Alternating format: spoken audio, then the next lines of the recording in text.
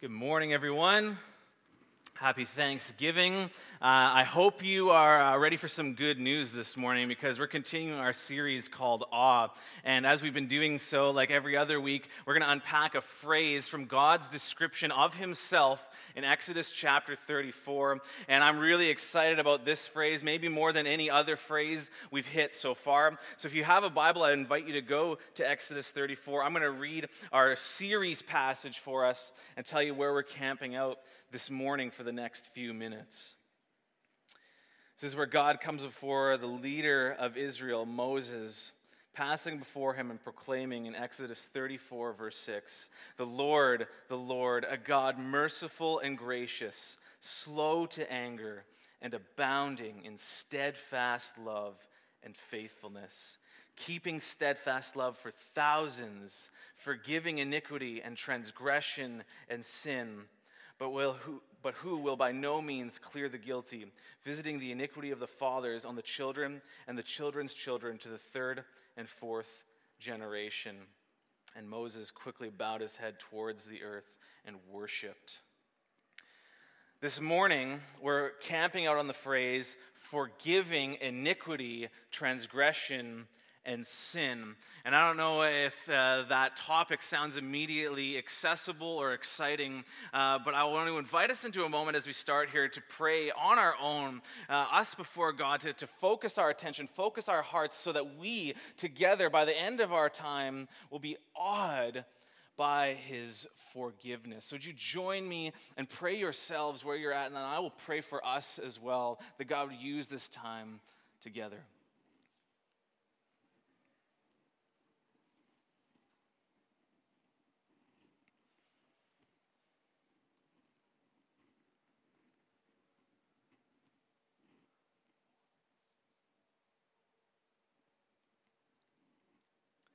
Father, we're grateful for this time. We thank you that you are with us, and I ask that what we do in these moments would be so useful for you to meet us where we are at and take us further than we ever thought possible. I speak that for myself and for everybody who's listening this morning, be it in here or in Nickel Hall, in Jesus' name, amen. If I were to summarize the point of all this morning, maybe your head's kind of thinking about the turkey later, or, visiting people or friends or whatever, and you're just like, man, I got to get to that this morning. It's why I'm at the 9 a.m. service. It's why I'm getting here quick. Don't miss this. This is if I were to give you my message in one sentence, it would be this, that God's act of forgiving is our greatest reason for thanksgiving. God's act of forgiving is our greatest reason for thanksgiving. Not necessarily Thanksgiving the day or the stat holiday or any of that, but the posture of the heart, the response to who God is and what he's done, the perspective that we carry into these worship services together, that is a thanksgiving, a gratitude that comes primarily, I think, because of his act of forgiving.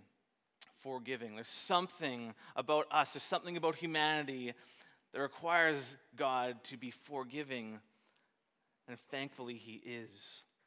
So I've got some of you know, I've got a couple of kids at home, a 3.5-year-old, a 1.5-year-old, and sometimes that can make a really, a fun sort of scenario from time to time. They're close enough in age, and my youngest is close enough in size to my oldest, so they can have a lot of fun together doing some things like that. But there's also some negative side effects to them spending time together, and as boys will do when they're getting together, oftentimes one person gets shoved and the other person falls down, or a toy gets stolen or something, and then chaos ensues. Now, my youngest, because he is a bit maybe disproportionately large for his age, can actually stand up to my oldest and pick a fight with him at times.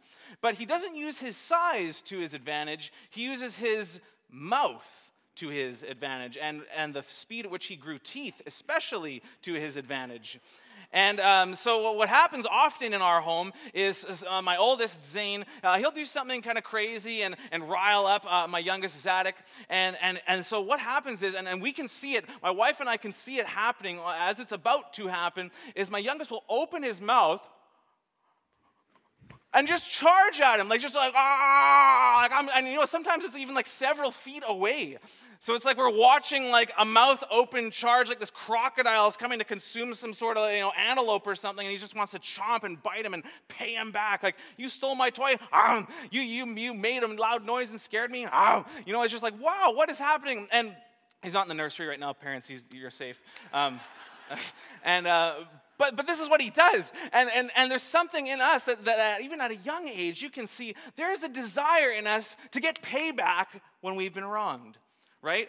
All of us sort of resonate, whether we'll stand up and say we're big fans of justice or not, all of us resonate with this idea of payback, for giving people a punishment that fits a crime they commit. I mean, we're outraged, honestly, when somebody is declared innocent who is, in fact, guilty. But what I'm not sure we often think about in our relationship with God and maybe in our society is that God, being good and holy and righteous and just, is in a position to pay us back for wrongdoing that we commit. And I don't know if this morning you feel maybe the need for God's forgiveness or the worthiness to get God's forgiveness, whether you think you deserve it or not, whether you think you need it or not. The Bible will come in and say you actually do need God's forgiveness. There's something about humanity, aside from the inconvenience of a broken world, there is a responsibility that each of us carry for our wrongdoing, for our iniquity, transgression, rebellion, and sin, that the Bible presents to us that, hey, we need desperately the forgiveness of God. A couple places we see this over, and it's a theme all throughout the Bible. Psalm 53, verses 2-3 says, God looks down from heaven on the children of man to see if there are any who understand, who seek after God. They've all fallen away. Together they've become corrupt. There's no one who does good, not even one. Romans 3 says that for all have sinned and fall short of the glory of God. Ephesians 2 puts it this way, and speaking to Christians, but referring to their situation before meeting Jesus, says, as for you, you were dead in your transgressions and sins. You were dead in them. He carries on to say, in which you used to live when you followed the ways of this world and the ruler of the kingdom of the air, the spirit who is now at work in those who are disobedient. And then get this, all of us also lived among them at one time, gratifying the cravings of our flesh and following its desires and thoughts. Like the rest, we were by nature deserving of wrath.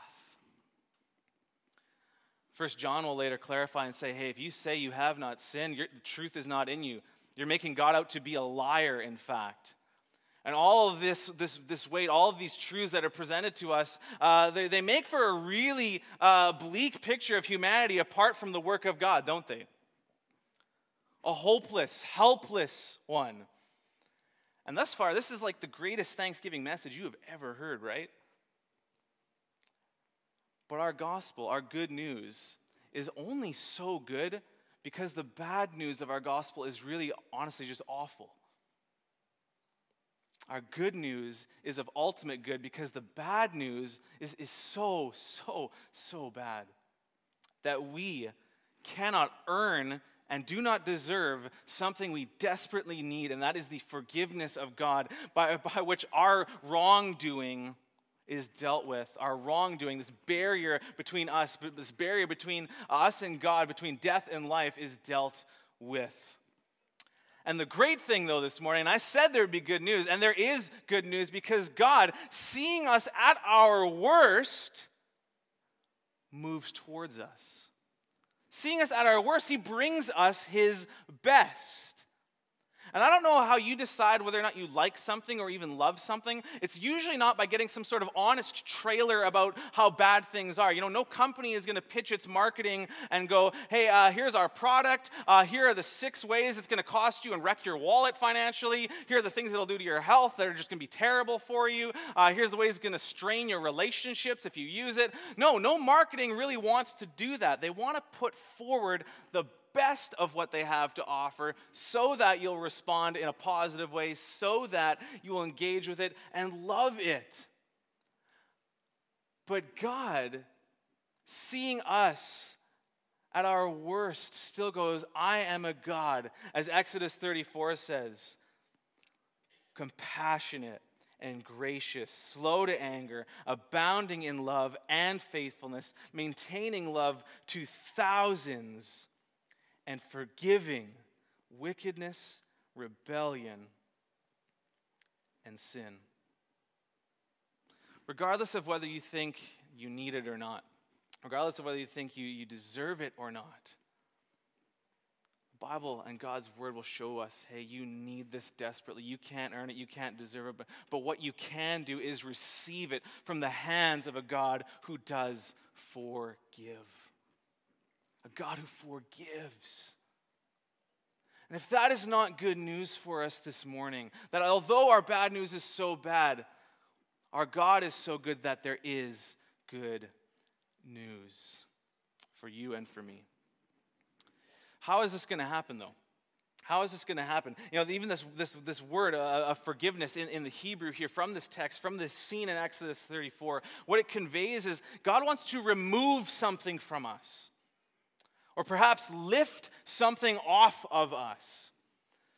Which, for me, and being a millennial, I immediately thought of my phone, right? That's what we do at our age. We're just always thinking about our phones. But I was thinking about my phone because this idea of lifting off kind of started to get me shaping some imagery in my mind about how I use my phone. And there's certain things on my phone that I have to lift off. So in our office at the church here, we're always using different applications. And on our phone, at least on my phone, there's a bunch of programs that send and receive data that eat up my battery that I'm using. And when they're running, sometimes I have to, go and jump into another application, which means those that were currently running are now running in the background. But when they're running in the background, and there's one in particular in our office that we use by which phone calls are made and received through our switchboard, it just drains our battery dry. You see Pastor Lyndon walking around with 6 charging cords hanging out of his pockets. That's why, because this thing just kills his phone in particular, and it's funny for us, but it's not funny for him. And it's just, this thing always has to run in the background, though. You don't want to have it up all the time because you need to check messages, you need to take pictures, you need to check social media, you need to do things with your phone that aren't bound up in this app. But he has to have this thing running. Now on my phone in particular, if I want to close something, if I want something to stop running in the background, I have to kind of do the little double tap thing on my home button, and I have to start swiping these things up, right? I have to lift them up and off my screen over and over, however many of them there are. Oftentimes I'm surprised by how many are running in the background, and I'm going, well, yes, no wonder my battery is dying because all of these things are running. And sometimes my wife will be like, man, where's the charging cord? I gotta get some juice here. And I'm like, well, what, did you close your apps today? And she'd be like, I don't know, so I'll grab it from her just to be funny about it, and just wow, you've got so many open, right? They're all running, they're all eating up your back, the data and all of that. And what it's headed towards is it's draining our batteries dry. And why tell you this? Why I think about it? Because this is sort of how I see sin in my life. Especially before I met Jesus, there is something, whether we acknowledge it or not, that is running in the background of our lives that is draining us, emptying us, and honestly is putting us in a direction towards death. Like Ephesians says, you were dead in this before. You were deserving of wrath before. You got to lift these things off, get them off you, remove them, and I can do that for you. And it ultimately happens, the God in Exodus is presented when he decides to take the stage himself in the history of the world, in the person of Jesus, and he's going to come and deal with this. And I love already in the first descriptions of Jesus from the New Testament, and you can jump into the book of Matthew, into chapter 1. You see, one of the first things that's mentioned about Jesus on the scene is that, this virgin is going to be with child. She's going to bear a son who's going to be the Son of God. And it said, you shall call his name Jesus. Why? For he will save his people from their sins. And how is he going to do that? How is this act of removing, this lifting off, something that we need? We need this lifted off of us if we're going to experience relationship with God, a hope and a future, a power for the present. We need it lifted off. How is this going to happen? Well, Jesus is going to lift off our sin by being lifted up with our sin. In John chapter 12, he says, "And I, when I am lifted up from the earth, will draw all people to myself." See, in a more serious way than my phone, where I have to lift apps physically off the screen to close them down, shut them off.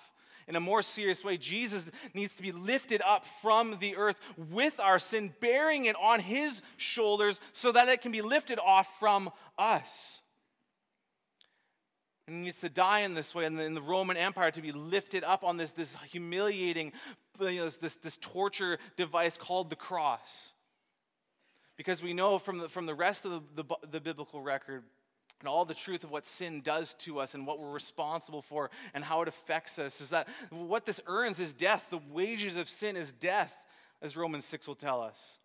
And then as Hebrews, in the book of Hebrews, says later, that without the shedding of blood, there's no forgiveness of sin. So Jesus lifts it off of us by being lifted up with it and takes it there. And for me, this is astounding. This is what forgiveness will require. A God this big, a God this good. How is he going to be, like he reveals to Moses, how is he going to forgive iniquity and transgression and sin? It's going to be by paying a price himself that we could not pay. The price is death, but Jesus enters the scene and goes, look, I want this to cost me everything because I don't want it to cost you anything. And forgiveness becomes free. Oh yes, there's a cost to following Jesus, but in order to enter that relationship with Jesus, he has paid it all for you and for me. Isn't that good news? That for as bad as our bad news is, the good news about who God is. Yes, he's good. Yes, he's compassionate. But his forgiveness, if you are in awe of that reality, that he lifts this off of us and makes it available to us, that for me is the reason this is our greatest source of thanksgiving. God's act of forgiving is our greatest reason for thanksgiving. Now, maybe you're here and you never thought you had a need for forgiveness before. Maybe you didn't realize there was something actually bad working against you, that God actually, in fact, needs to do something. There is something you need forgiveness for.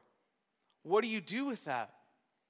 Well, this is the question at day one of the church. In Acts chapter 2, in fact, when the first messages were preached after Jesus goes and is lifted up with our sin, dies and pays for it, and then comes back to life and starts to build his church in the power of the Holy Spirit, this message is proclaimed of the good news that hey, forgiveness is available. And the people, they're cut to the heart and they go, what do we do? So in Acts chapter 2, it says, when they heard this, they heard Peter's message that God has made Jesus Lord and Christ. In Acts 2:37, it says, they were cut to the heart and said to Peter and the rest of the apostles, brothers, what shall we do? And maybe that's your question this morning. Well, what should I do with this? What should I do with these truths, with the word that's been proclaimed, with this feeling in my heart right now that I need to act on something? What should I do? And you need to do exactly what Peter tells them from day one. In Acts 2:38, Peter said to them, repent, turn to God, and be baptized, every one of you, in the name of Jesus Christ for the forgiveness of your sins. And you will receive the gift of the Holy Spirit, for the promise is for you. It's for you and for your children and for all who are far off, everyone whom the Lord God calls to himself. So the need for forgiveness is for all of us, but so is the solution and the offer of forgiveness. It is for you. And what do you need to do? You need to turn to God today. And maybe God's word to you is, maybe you've been sitting here for a long time and you've been exposed to Christianity, you've been exposed to the good news, you've heard of what Jesus has done over and over in conversation or from a platform like this, and you're like, well, so now what do I do? Maybe God's word to you is come home. Come home. You need my forgiveness. Yes, you don't deserve it. Yes, you cannot earn it. But come home, it is available because I'm a God who is forgiving. I forgive iniquity, transgression, wickedness, rebellion, and sin, the very thing that is killing you. And maybe it's only running in the background of your life, but come home.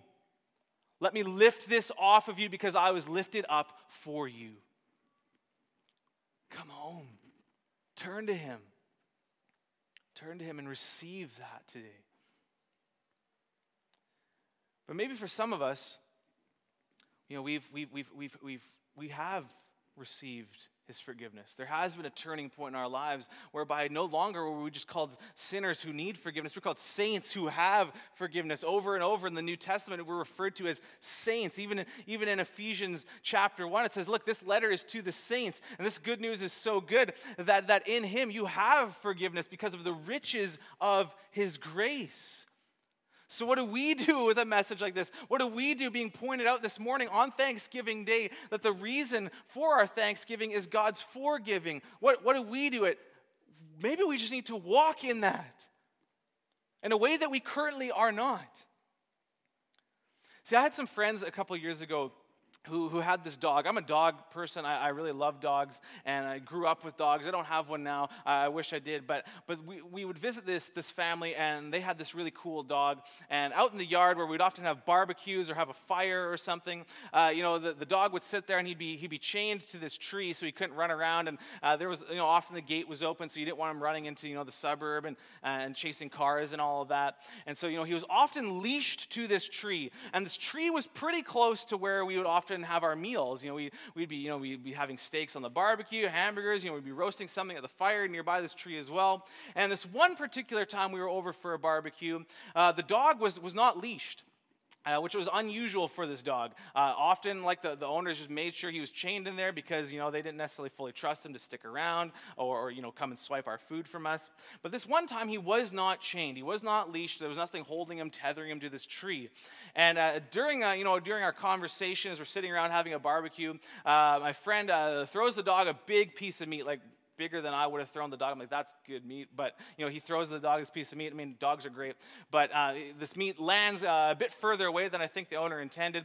And it would take the dog, to kind of run over, realize that, hey, this is going to be really tasty, run over there, grab it, take hold of it. And but the dog, for some reason or other, even though it was not chained up anymore, just sat there.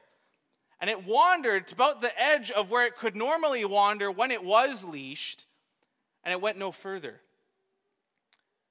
And we're just kind of watching this that meat's just sitting there, bugs are going to get on it.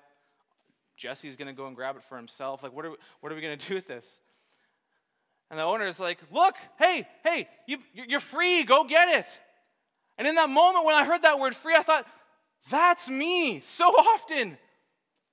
I'm not chained anymore. I did receive God's forgiveness. I do have it. There's now no condemnation for me because I'm in Christ. It's for freedom that God set me free. And yet there's shame, there's guilt about past things and present things that I'm holding on to. And I'm thinking I'm tethered to that like a dog tethered to a tree. And I can't walk forward. I can't move past the perimeter of that in order to walk in the fullness of what my Father has for me. And maybe that's you today. Maybe you need to realize there's no leash anymore. There's no chain anymore. God has done it. God has paid for it. He lifted your sin off by being lifted up with your sin. Maybe you just need to now walk in that freedom. Realizing you're not chained.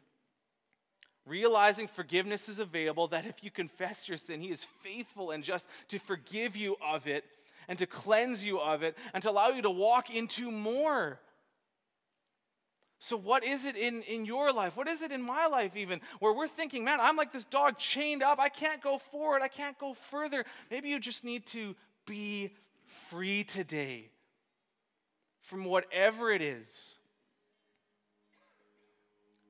Whatever it was that was bogging you down. Maybe for the first time. Maybe for the 50th time. You need to come before God and maybe either come home today or be free today. Because God's act of forgiving is our greatest reason for thanksgiving. So our team is going to sing a song over all of us this morning. And maybe you just need some space to consider the magnitude of the goodness of our God today. And come before Him, maybe to come home, or maybe to walk in freedom. So the front is open. There's empty chairs around. Maybe you need to stand, sit, kneel. Maybe you just need to come before God in the stillness of your heart and go, Jesus, thank you for making forgiveness available. I couldn't earn it. I don't deserve it, but I need it. And I come before you today to receive it for myself. Speak with Him. He's here.